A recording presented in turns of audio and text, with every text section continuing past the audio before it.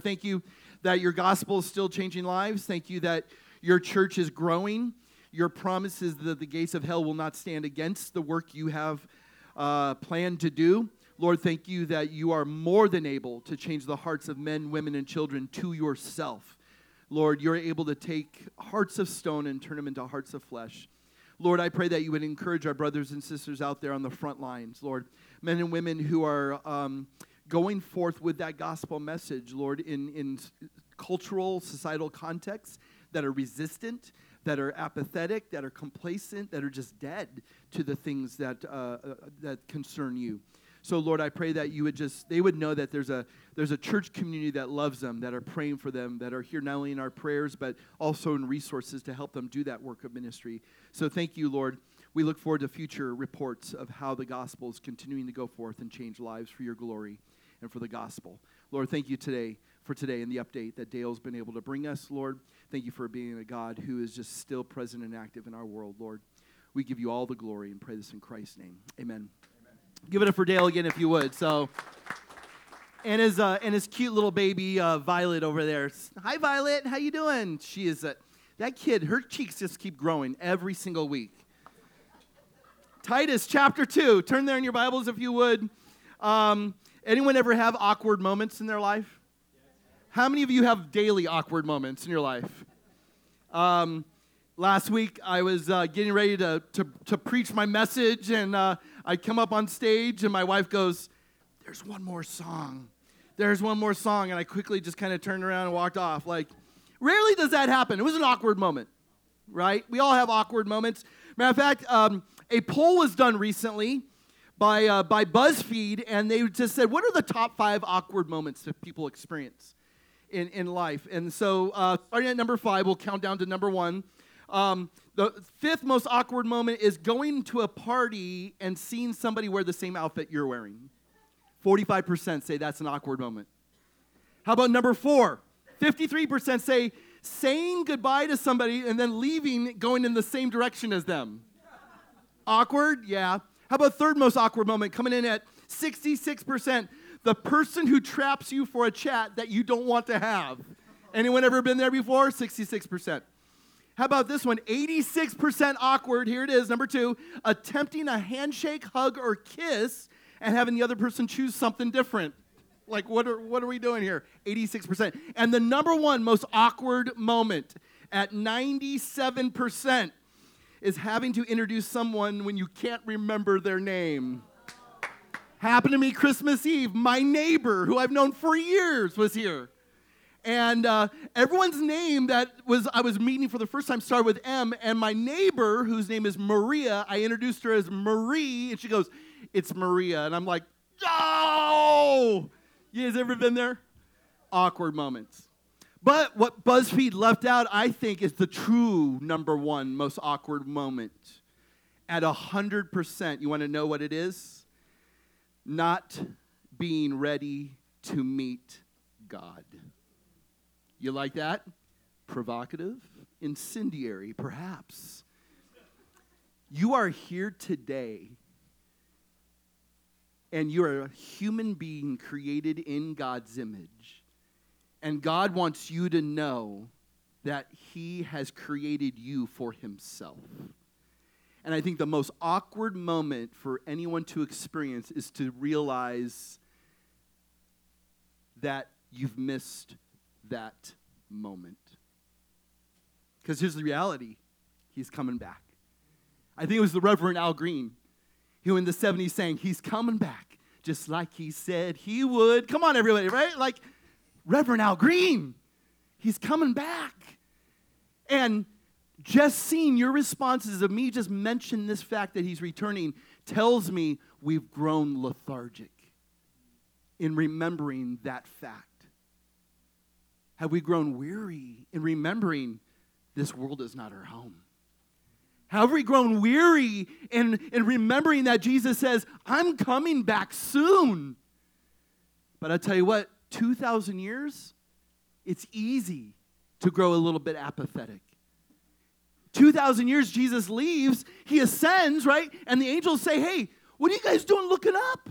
Get to work. But just like he ascended, he's going to come back the same way he left. So what does he say? Get ready. People get ready. Jesus is coming. There's another song there. See, the soul singers know all about this. But my soul brothers and sisters, ladies and gentlemen, he's coming back. Have we forgotten about this? Here's what I don't want to do. I don't want to do one of those horrible movies from the 70s, A Thief in the Night, that's going to scare you into realizing, oh, he's coming back, I better get ready. How many of you were converted to Jesus because of some sort of fearful movie like that, A Thief in the Night or Left Behind? Horrible theology. I just have to tell you right now, horrible theology. He is coming back, but I want you to understand the beauty of something, that today's the day of salvation, and you could be prepared for his arrival. See, the most awkward moment for any single human being is to live this life thinking you can do this apart from him, and when he comes for you to give an account, you have nothing to say. I don't want you to be there, you guys. See, we've been doing this series for the month of December, and it all revolves around Christmas. Why did God send this son? Remember week 1, there was a promise that God would rather die for us than live without us. So the promise of the Old Testament is that Jesus is coming. Week 2, son sent. Galatians 4:4, just a perfect time. God sends the son into the world. Why? Week 3, to be condemned. To take on himself the sin that we deserve to be punished for, and he does it for us. What? He takes our sin, we're given righteousness, and now we have a right standing before God because of Jesus' faithfulness? Are you kidding me? Last week, talk about the king's reign, the son's reign. That this is his world, this is his universe. He is the King of kings and Lord of lords. One day, every single person will bow. Every tongue will confess, every knee will bow and proclaim him to be king. Some will do it out of delight because we have known him, and some will do it out of duty, and they'll be forced to acknowledge this. But today, the last week, the son's returning. He's coming back, just like he said he would. Ladies and gentlemen, I don't want this to be an awkward moment for anybody. It's kind of like last night when the Dallas Cowboys barely beat the Detroit Lions. Barely. If you watch this, debacle. Horrible plays all over the field. It was a defensive battle the whole night. Great game. Lions marching down the field. Seconds left. They score a touchdown. Dan Campbell, coach of the Lions, real aggressive, real adventurous. I like his spirit, right? He's going for 2 points. Conversion to make them win the game. They make a play. They get the conversion. They think they won. They're celebrating, and all of a sudden, penalties called, ineligible man on the field to receive the. It's a whole. They end up losing. The Lions lose to the Cowboys. As a Cowboys fan, I'm happy about that. I'm not necessarily happy about the way it went down, but I'm happy the Cowboys won. But at the end of the game, they had a post-game interview with the quarterback of the Lions, Goff, and he said this, and I want you to think about his words. He says, "It's unfortunate, man," Goff said.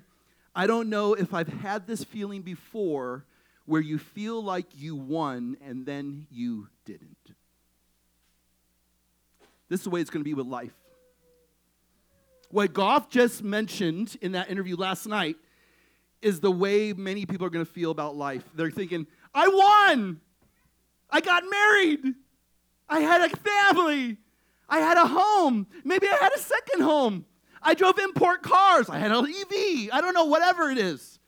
People go through life and they measure success by all the things the world typically measures success by. But when they take their last breath here and their first breath in eternity, they're going to think they won and they're going to realize they lost. Why? They didn't have Jesus. Here's my question to you. If Jesus was to come back today, which he might, are you ready? People get ready. Jesus is coming. We need to cue that song up. Davey, cue that song up. People get ready. We're going to play it at the end of the message today. People get ready. Jesus is coming. Because nothing else matters. Right now. I don't care about a party you're going to tonight. I don't care about how wonderful your Christmas was. Here's what we're going to realize is one day if we don't have Jesus, we're going to think we won. And we're going to end up realizing we lost. I'm not saying you can't enjoy the things of this world. I'm not saying you can't enjoy a good party and you can't enjoy a wonderful holiday, but we're not to enjoy the things that are given to us from our God as a substitute for having and knowing Him. And so this morning we finish out the year and perhaps prepare for a new year with perhaps maybe one of the greatest realizations we need to keep in front of us. He is returning. Can I tell you how important this is? There are 318 references to Jesus' second coming in the New Testament, which means 1 out of every 13 verses mentions this. Which then I would ask you, when was the last time you thought about it? When was the last time you heard a sermon about it? You heard a message about it? I'm going to tell you, I think we're hard-pressed to remember the last time we really gave this topic any consideration or heard a message about it. And in almost every mention of the second coming, Jesus returning, it is connected to a moral command that says, in light of that event, we're to live this way. So perhaps we've grown maybe cold, lifeless in our walk with God because we've lost sight of the fact that He's coming back. So the New Testament says, in order to be energized in your spiritual walk with Jesus, don't forget about the reality that He's coming back just like He said He would. So we turn to Titus chapter 2, which is an amazing little section we're gonna look at this morning. Because the return of Christ is something the Bible says we ought to be anticipating. We ought to be eager for. We ought to be waiting on pins and needles. The Bible says you ought to have your wicks trimmed, right? Your lamps burning, your windows open, your eyes to the heavens. You're to be anticipating this event. And for some of us, I think we're sleeping. I think for some of us, we've just kind of said, I think I'm just going to nap right now. And I'm just going to tell you, this is not a time for napping. This is a time for eagerly anticipating this event. We are living in the last days. Some of you, when it comes to end times, you need to think about the fact that we are in the last days right now. Hebrews chapter 1, verse 2 says, these are the last days, and the last days started with the first coming of Jesus. So now that Jesus has already come, the last days are now in motion. And from the time of Jesus' ascension to the closing of the New Testament, the apostles believed Jesus' return would take place soon. They lived with their eyes to the skies. And this belief informed the way they lived every single day. But I want us to avoid two extremes. And you've seen these extremes when it comes to the second coming of Jesus. There's either insanity or there's indifference. The insanity is the one that, people can predict. Oh, you guys didn't know He's coming back December 1st, 2023. Oh, yeah? Well, here we are, December 31st. What happened? Those books sell a lot, and then they end up at half-price books for even half price. Right? No one can predict the day or the hour. Or people say He's coming back, therefore I'm going to sell everything I have. I'm going to go live on a mountainside, and I'm going to have a big sign saying, Jesus, here I am, take me. And I'm going to finish my days in some sort of toga with sandals on and just wait for Him to pick me up. That's called stupidity. Right? You're not to go sell all you have and go live on some mountaintop, and that's not what we're encouraged to do. Nor are we to be on the opposite side of the spectrum, indifferent. Right? This is what 2 Peter chapter 3, you want to look at that later. There's people who are going to say, so where's the promise of Him coming back? They're going to say to the church, they're going to say to God's people, I thought He said He's coming back. So where is He? The Lord is not slow concerning His promises. But why has He delayed? Because there's still some that are not yet part of His family. Aren't you glad God is a patient God? Aren't you glad God is a delaying God? And plus, His timetable is so much different than our timetable. There are things called God days. Write that phrase down, God days. You know what a God day is? 1,000 years is equal to one day in God's economy.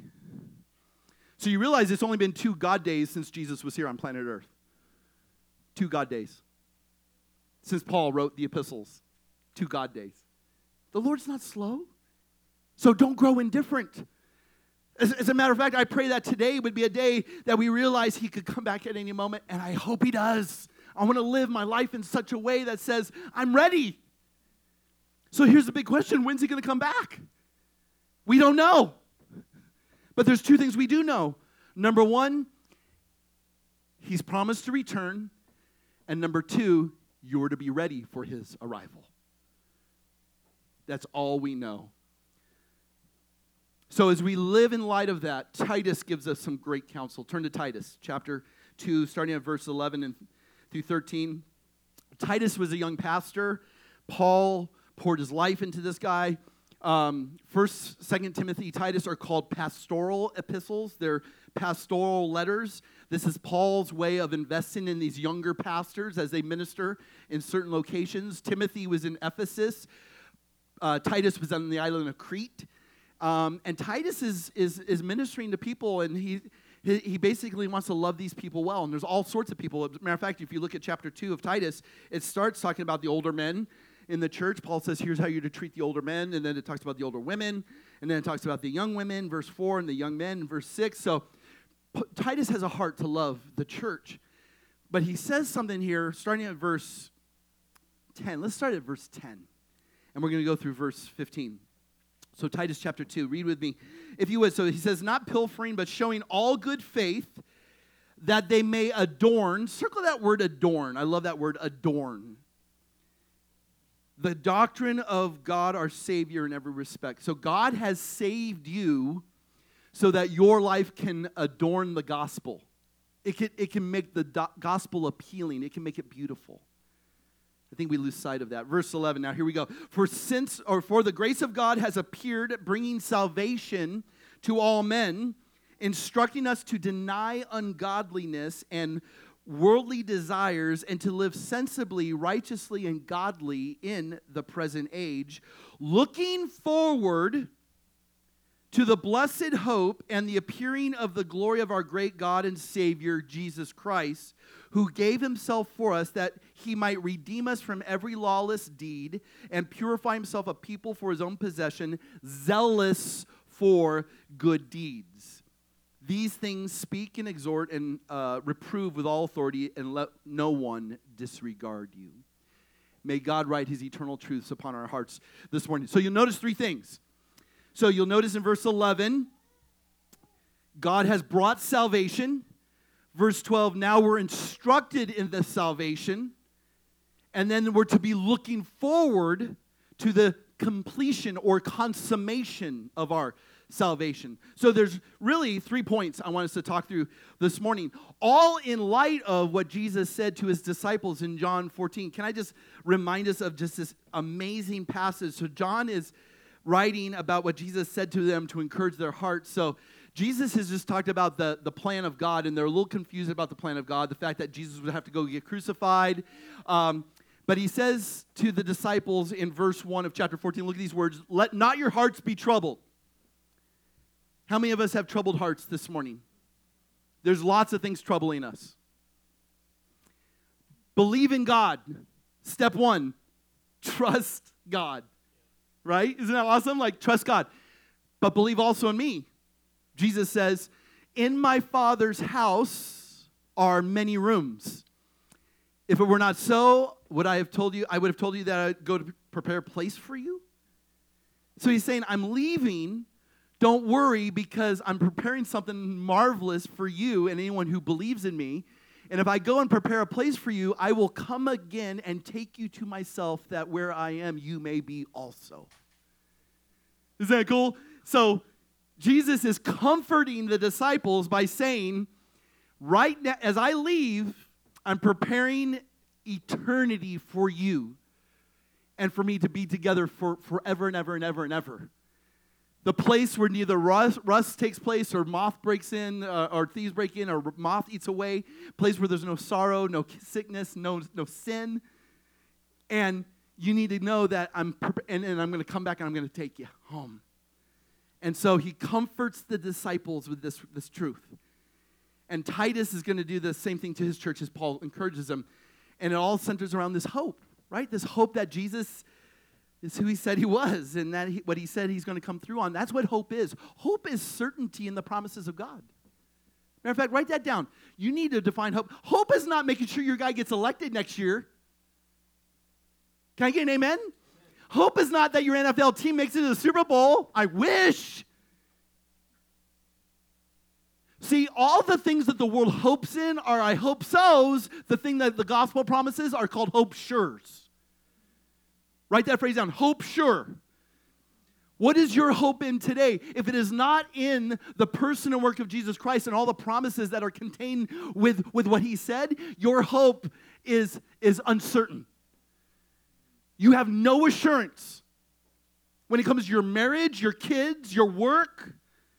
Nothing. Only the things that are believed in from the mouth of God, his promises are hope sure's. Certain. And I want to continue just to remind you of this.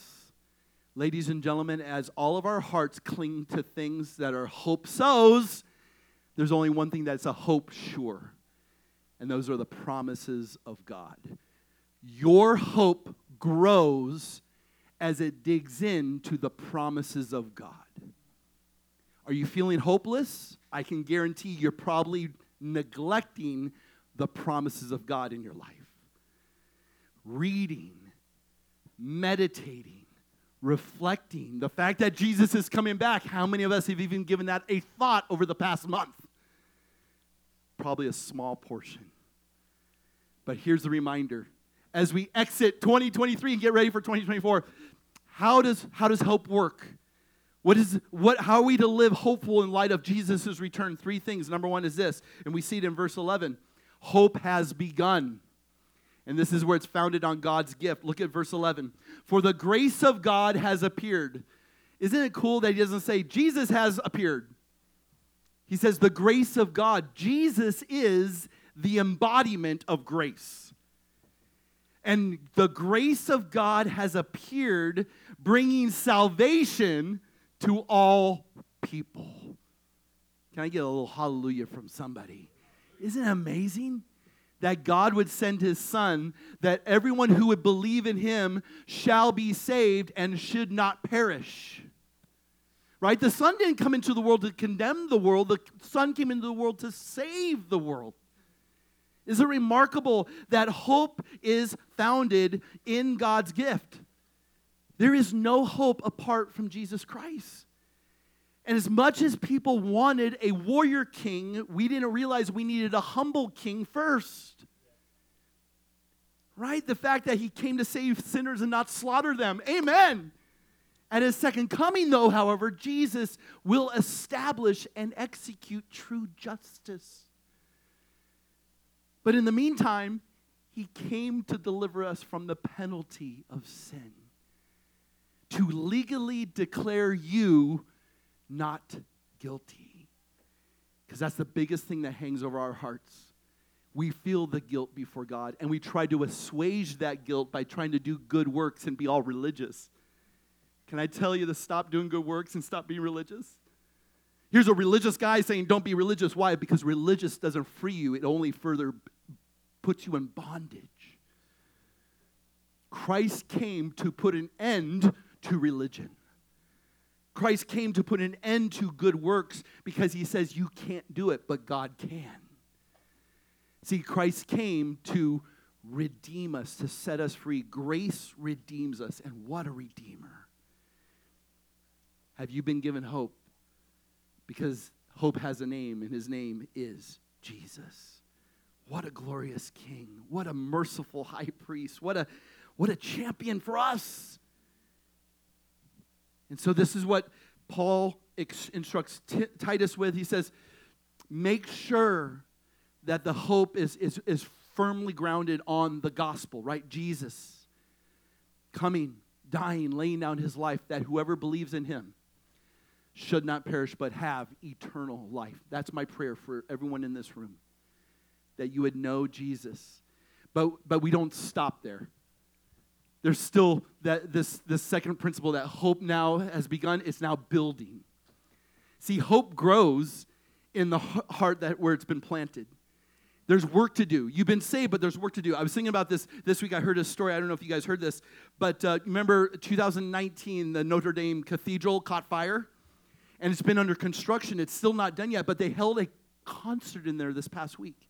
And I'm going to show you a picture because the choir looks a little different than you would usually kind of look at a choir. So there's the choir. They're wearing work outfits and hard hats. They're in this amazing cathedral that's under renovation.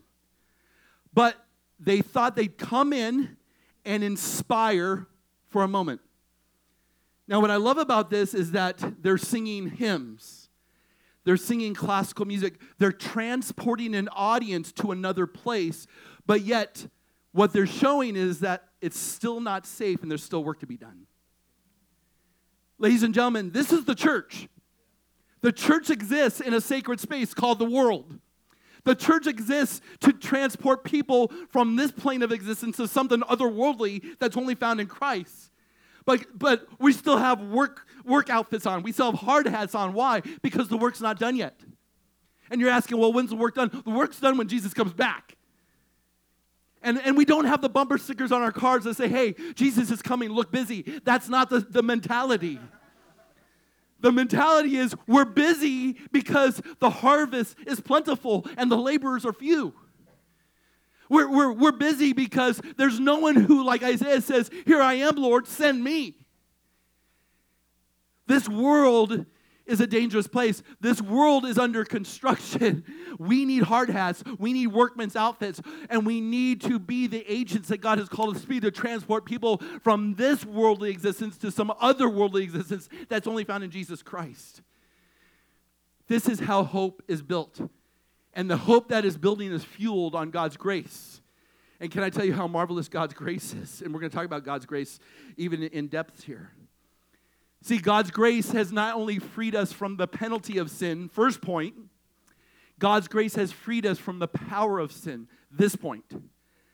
And the more you're freed from the power of sin of your life, the more hope grows in that heart and that soul. Look at verse 12. Titus, instructing us, so God has brought salvation. Now we are being instructed, this is present today, instructing us to deny ungodliness and worldly desires and to live sensibly, righteously, and godly in the present age. So here's the work that's in progress. It's twofold. There's a negative and there's a positive. The negative is we have to renounce ungodliness and worldly desires. But the positive is cultivating an appetite for the things that are pure and lovely and noble and honorable and excellent and holy. And I'm gonna talk about it in three ways. But here's what I don't want us to do. So I don't want us to be so future-minded that we're of no present good. You ever heard that phrase before?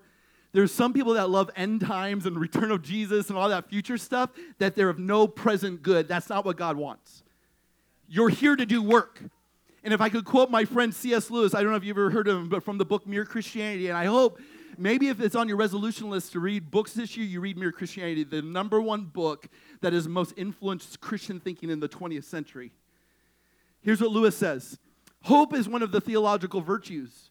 This means that a continual looking forward to the eternal world is not, as some modern people think, a form of escapism or wishful thinking, but one of the things a Christian is meant to do. It does not mean that we are to leave the present world as it is. If you read history, you will find that the Christians who did most for the present world were just those who thought most of the next. It is since Christians have largely ceased to think of the other world that they have become so ineffective in this. Wow, look at this. Aim at heaven, and you'll get earth thrown in. Aim at earth, and you will get neither. Whew. Ladies and gentlemen, may God spur our hearts and our minds to live today faithfully in light of that future return. Three things that are going to help us do this right here. They're going to help us walk in the Spirit and experience this hopefulness, right? God, use me as I anticipate your arrival. Three things. Number one, grace grips us to renounce. If you understand the grace of God, you do not consider sin as a license to do whatever you want to do. Grace, truth leads us to godly living. Belief impacts our behavior. Our journey in Christ, now that He has saved us, will consist in continually denouncing things that hinder us from growing in holiness. You should be able to look back over this past year, if you're in Christ, you claim to be a believer, you claim to be a follower, how many things have you renounced that have helped you grow in holiness in Christ? And if you sit there and go, you ought to be concerned.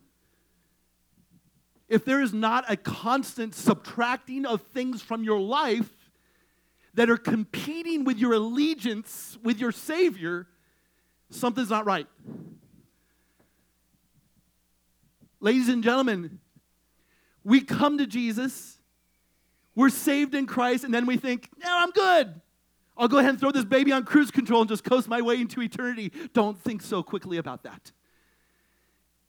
You are saved for godliness. You are saved for holiness. You are saved to make a difference in time and eternity. God has saved you. Now He wants you to adorn Him in your life. And your belief will impact your behavior. Don't get it backwards. Because behavior modification is legalistic Pharisaism. I don't want you to think about, well, I just got to change my actions. Changing your actions doesn't help. Changing your affections helps. Affections for God will translate to a change of actions for God. Please do not hear anything different, because you have been saved to display God's saving power in your godly conduct, and you're to look different now than you did look yesterday and a month ago and a year ago. If there has been no change, you ought to be concerned. And I wouldn't be faithful to God or the gospel or His word if I didn't say things like this.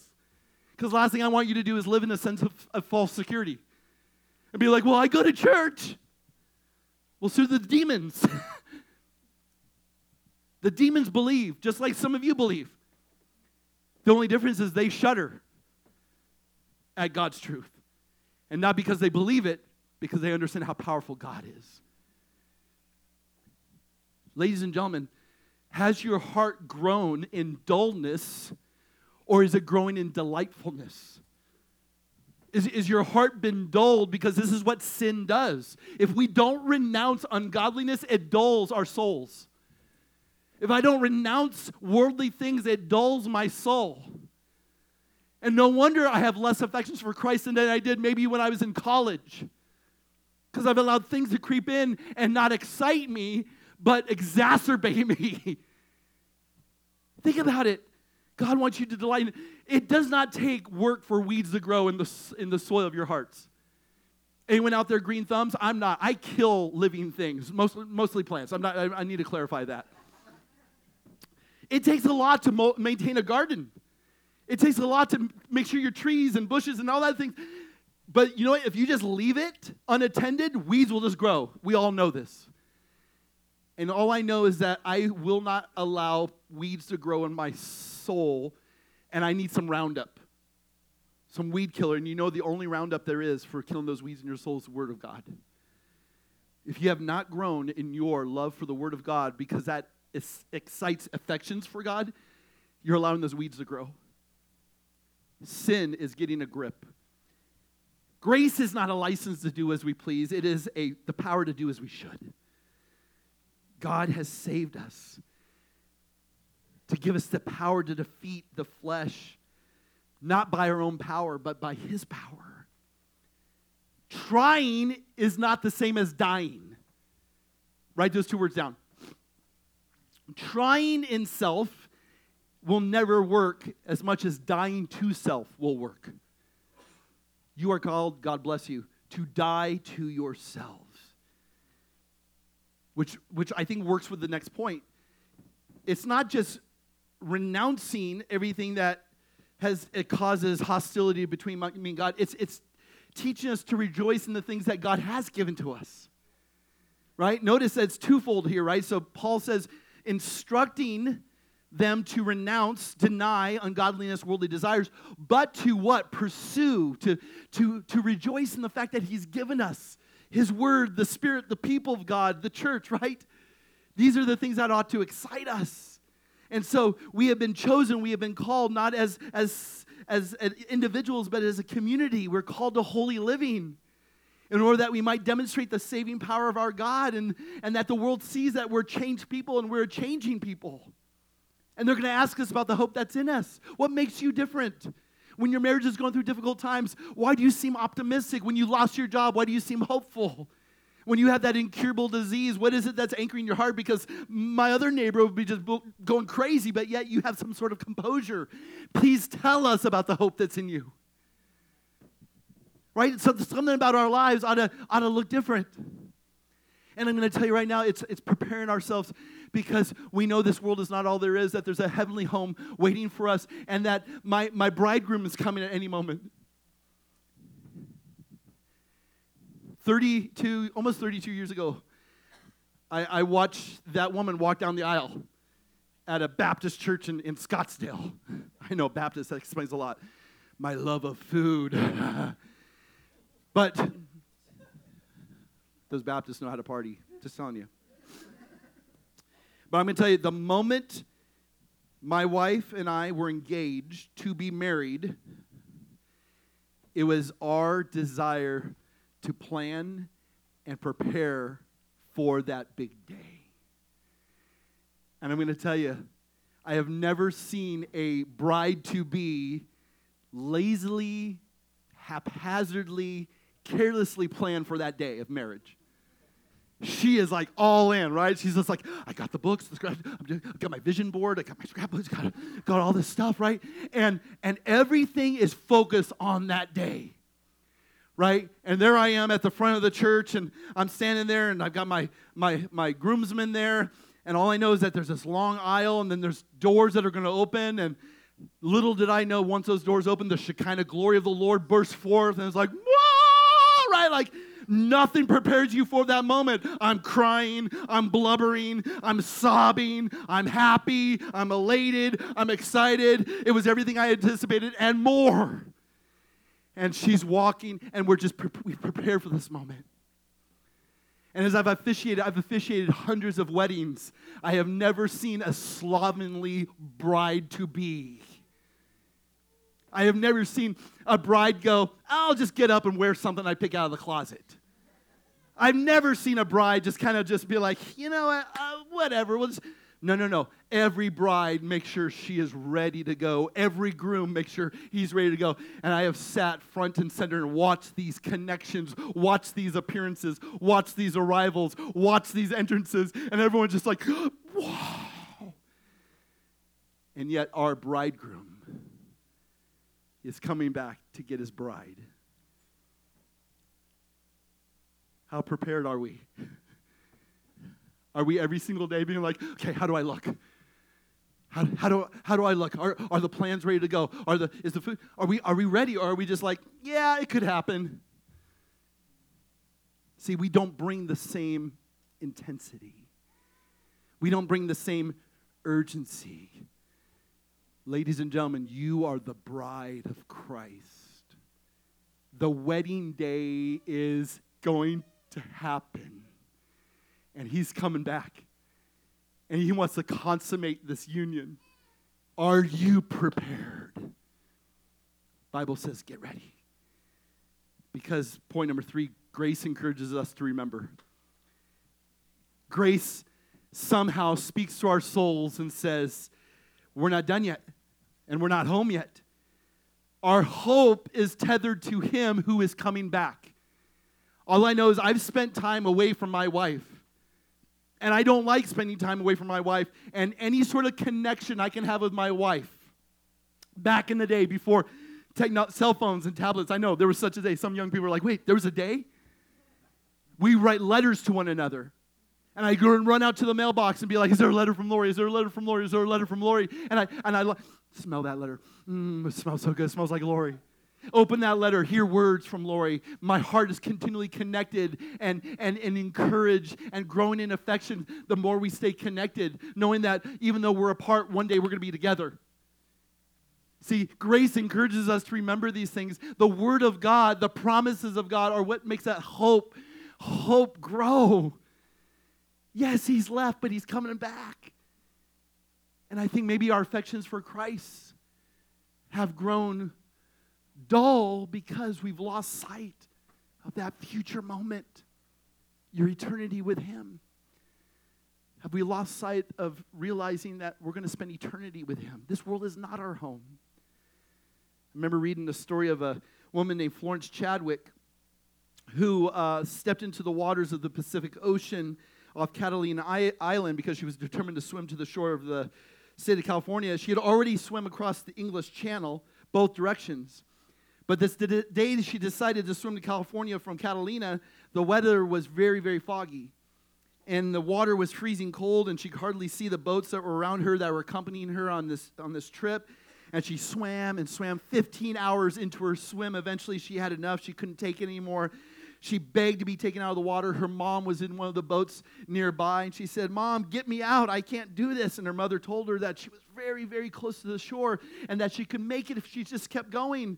Finally, she was so physically and mentally and emotionally exhausted, she stopped swimming, and she had to be pulled from the water. And it wasn't until she got into the boat that she discovered that the shore was less than a half mile away. And in a news conference after her swim, which failed, this is what she said: "All I could see was the fog. I think if I could have seen the shore, I would have made it." There's a lot that's blurring our vision right now, you guys. And I guess I'm in your life to say, keep swimming. Can I be Dora in your life from Finding Nemo? Just keep swimming, just keep swimming, just keep swimming. Great or greatest character from Pixar. Come on, let's be honest. Just keep swimming. Guys, we're almost home. Can I say that? We're almost home? Yes. You're almost home. Your life is but a vapor. Christ could come back at any moment. Can I just tell you, live today as if it was your last. Live today as if He could come back today. Adorn your life with godliness, holiness, purity. Do not be ashamed at His arrival, but be eagerly anticipatory of His arrival.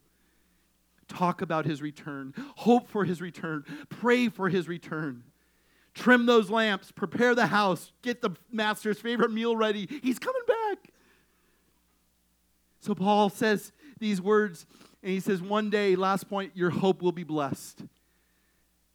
Notice what Paul says in verse 13. I love this verse. Perhaps and this is all one sentence in Paul's letter. It's like he's so excited. It's kind of like when people are like, "Scott, breathe. Stop, take a breath, breathe." He says in verse 13, looking for the blessed hope, the appearing of the glory of our great God and Savior, Jesus Christ. See, He's brought, now He's instructing, but you need to be looking.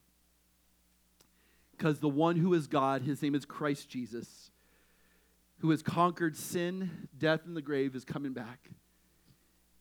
And He wants to bring you home with Him. There is no fear in the heart of those who have embraced the gospel of Jesus Christ. Because your sins have been forgiven, and if you're living in godliness, there's no dread. You're ready. Perhaps one of the gifts of the Spirit is to give you that comfort that if Christ should come today, you're ready to go.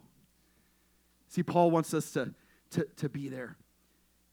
Because when He comes, there's going to be joy and richness and peace and reward and perfection and sinlessness and glory. Are you anticipating His return? Would you live your life today and perhaps if you have tomorrow in light of this? Remember, the first time He came in humility, He displayed grace. The second time He's going to come as a majestic warrior king, He's coming in glory. And one day we'll be free from the presence of sin. See, grace, salvation, frees us from the penalty of sin, the power of sin, and one day the presence of sin. See, grace brings redemption, it brings reformation, and it's going to bring reward. How can we be prepared for this arrival? Can I give you 5 applications right now? 5 applications that you can go ahead and say, I want to live by these things today. They're going to help your hearts remain alert, affectionate, aware of his second coming. First is this, spiritual alertness. First thing, spiritual awareness. And again, this is a call to obedience and holiness and godliness. This is a call to renounce the things that dull your spiritual sensitivities and to be sober in your minds and hearts. Don't be filled with distilled spirits. Be filled with the Holy Spirit. As I say that on New Year's Eve. We're like, hey, have fun, party, but guess what? Don't let anything desensitize you to the work of the Spirit. Can I think about the things you listen to and the things you watch and the things you give so much time to. I'm going to tell you right now, majority of people I talk to and what I hear about them spending hours on, I'm like, this is not doing anything good for your hearts. Walk more in holiness. And as you walk more in holiness, hopefulness will grow in you. Some of you are like, I need to know hope. Ground yourself in the Word of God. Hunger for the Word of God. Thirst for the Word of God.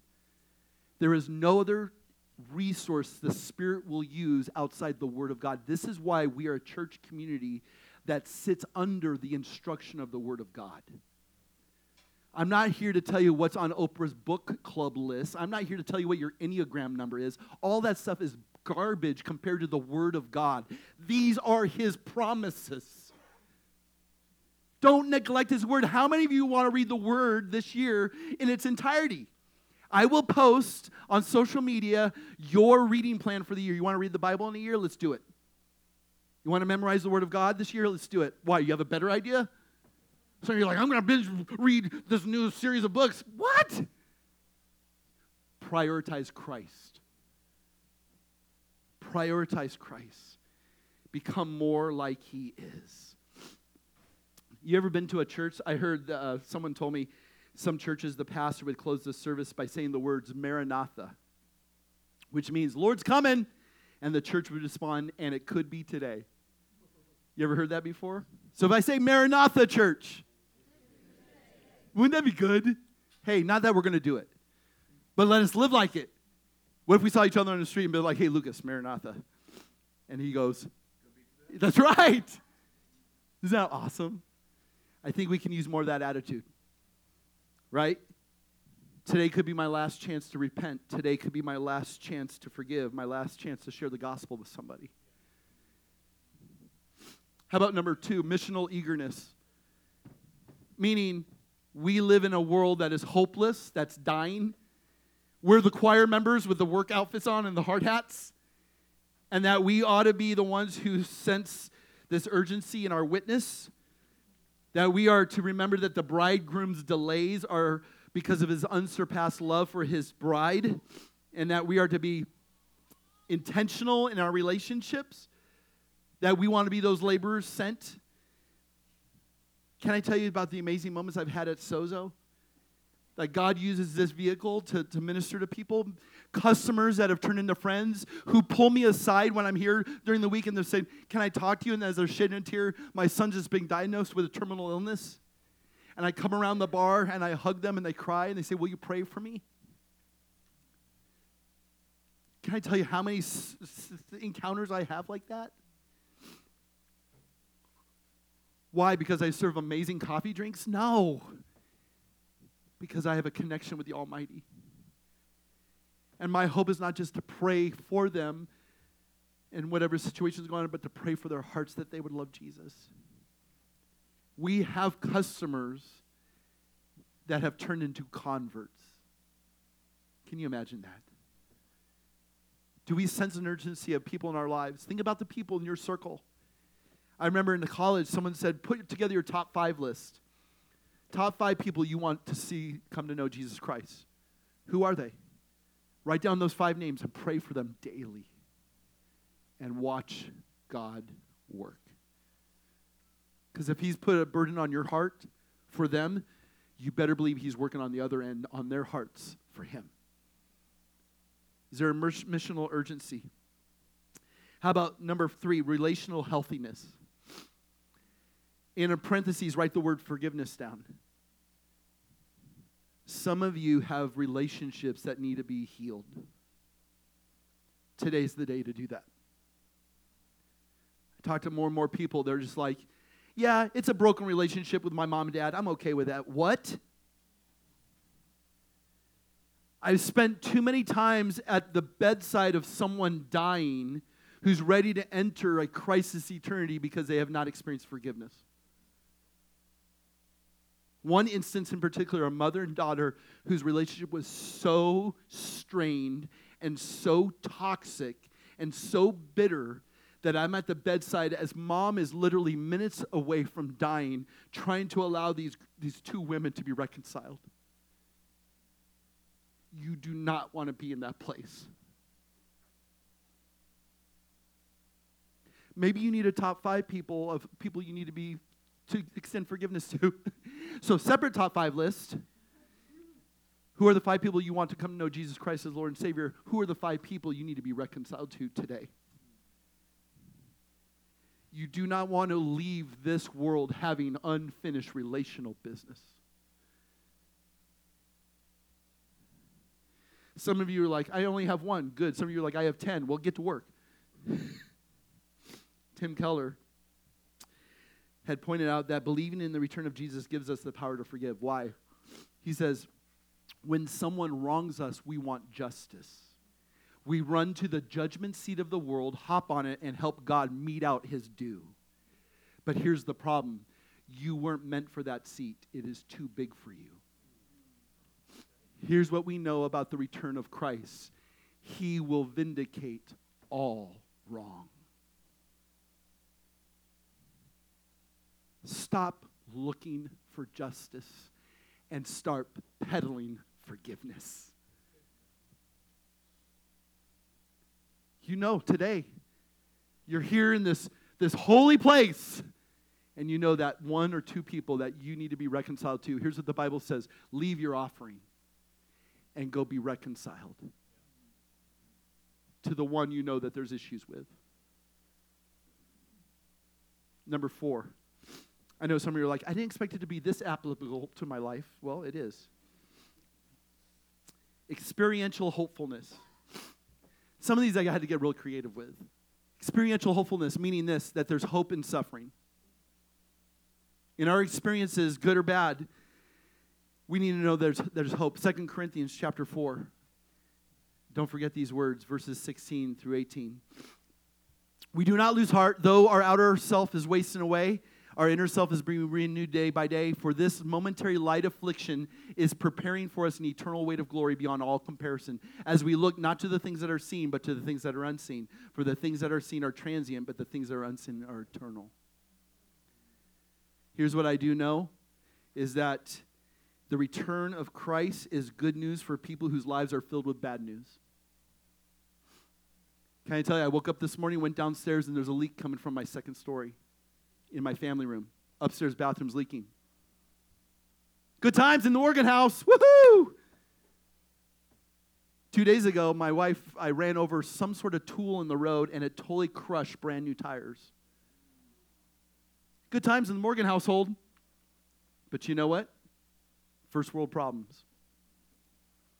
I've got a Savior who's going to right all wrongs. Guess what? Heaven's a place where there's no more flat tires. Can I get an amen on that one? Heaven is a place where there's no more leaky faucets or leaky pipes. Can I get an amen on that? Ladies and gentlemen, the return of Christ gives us reason to journey through the darkest of valleys. Though I walk through the valley of the shadow of death, I will fear no evil. Because my God is there to walk with me and comfort me. You have nothing to fear. This momentary light affliction is nothing compared to the eternal weight of glory. Not that I want to minimize anything going on in anyone's life, but it's all about perspective. Amen? Last point is this. Material aloofness. I told you I'm getting really creative. Don't you like that word aloofness? You know what it means? It means I'm distancing myself more and more from material things. You know what it says? It says, in this world I'm going to travel light because this is not my home. Here's what I have found over the years. The more you invest in the things of this world, the less interested you are in the world that's to come. Can I just stop and encourage us that stop being deeply enchanted with the world and pay attention to the groaning of the Spirit within you that is crying for Jesus to return. Romans chapter 8. We are exiles and sojourners. We're not to encumber ourselves with unnecessary baggage and treasures here because our real homeland and our real treasure is yet to come. Hebrews chapter 11, the great hall of faith chapter. Here's what it says. These all died in faith, not having received the things promised, but having seen them and greeted them from afar, having acknowledged that they were strangers and exiles on earth. How do the men and women of Scripture, what would they counsel us? They say, don't get attached to this world. For people who speak, this make it clear that they are seeking a homeland. If they had been thinking of that land from which they had gone out, they would have had opportunity to return. But as it is, they desire a better country. That is a heavenly one. Therefore, God is not ashamed to be called their God and has prepared for them a city. Woo! What an amazing day it's going to be. What a reward for those who long for his appearing and don't get entangled with this world. Let me close with the words of the Apostle Paul. 2 Timothy chapter 4. Listen to these words. Again, words that we're familiar with, but maybe we haven't really thought, deeply considered about. I have fought the good fight. I have finished the race. I have kept the faith. Woohoo, that sounds good, doesn't it? That's like t-shirt material right there. But rarely do we go on. Look what he says. Henceforth, there is laid up for me the crown of righteousness, which the Lord, the righteous judge, will award me on that day, and not only to me, but also all those who have loved his appearing. You know what that says? There's a reward for those who are eagerly anticipating his arrival. Not every believer is going to get this. I want every single one of you to get it. The crown of righteousness given to those who love his appearing. Are you ready? Are you ready, church? Maranatha! It could be today. Let's live for his glory today. Let's live for the gospel today. And if somehow we should wake up tomorrow, let's do it all again. Are you ready? Have you embraced the Son? The Son given for you that is coming back. Please don't let him return and have you be an enemy. Let him return and have you be a friend and a son and daughter. Praise God for a wonderful Savior. And all God's people said, let's stand, let's pray. Father, thank you for this morning. Thank you for the reminder that all these things are going to come to an end. This world and all its enticements and all its luxuries and all its distractions, Lord, it's all going to come to an end. You are reigning, Lord, and that reign is going to come to a final culmination one day. Lord, I pray that you would find hearts that are just eager for that moment, that are excited about that coming day. Lord, continue to allow our hearts, our spirits, our souls to just be awakened to the reality that you could come at any moment. There's nothing you want more from us than for us to be anticipating your arrival. Find us faithful. Faithful in our work, faithful in our worship, faithful in our allegiances and our affections, Lord. Find us faithful and ready to go.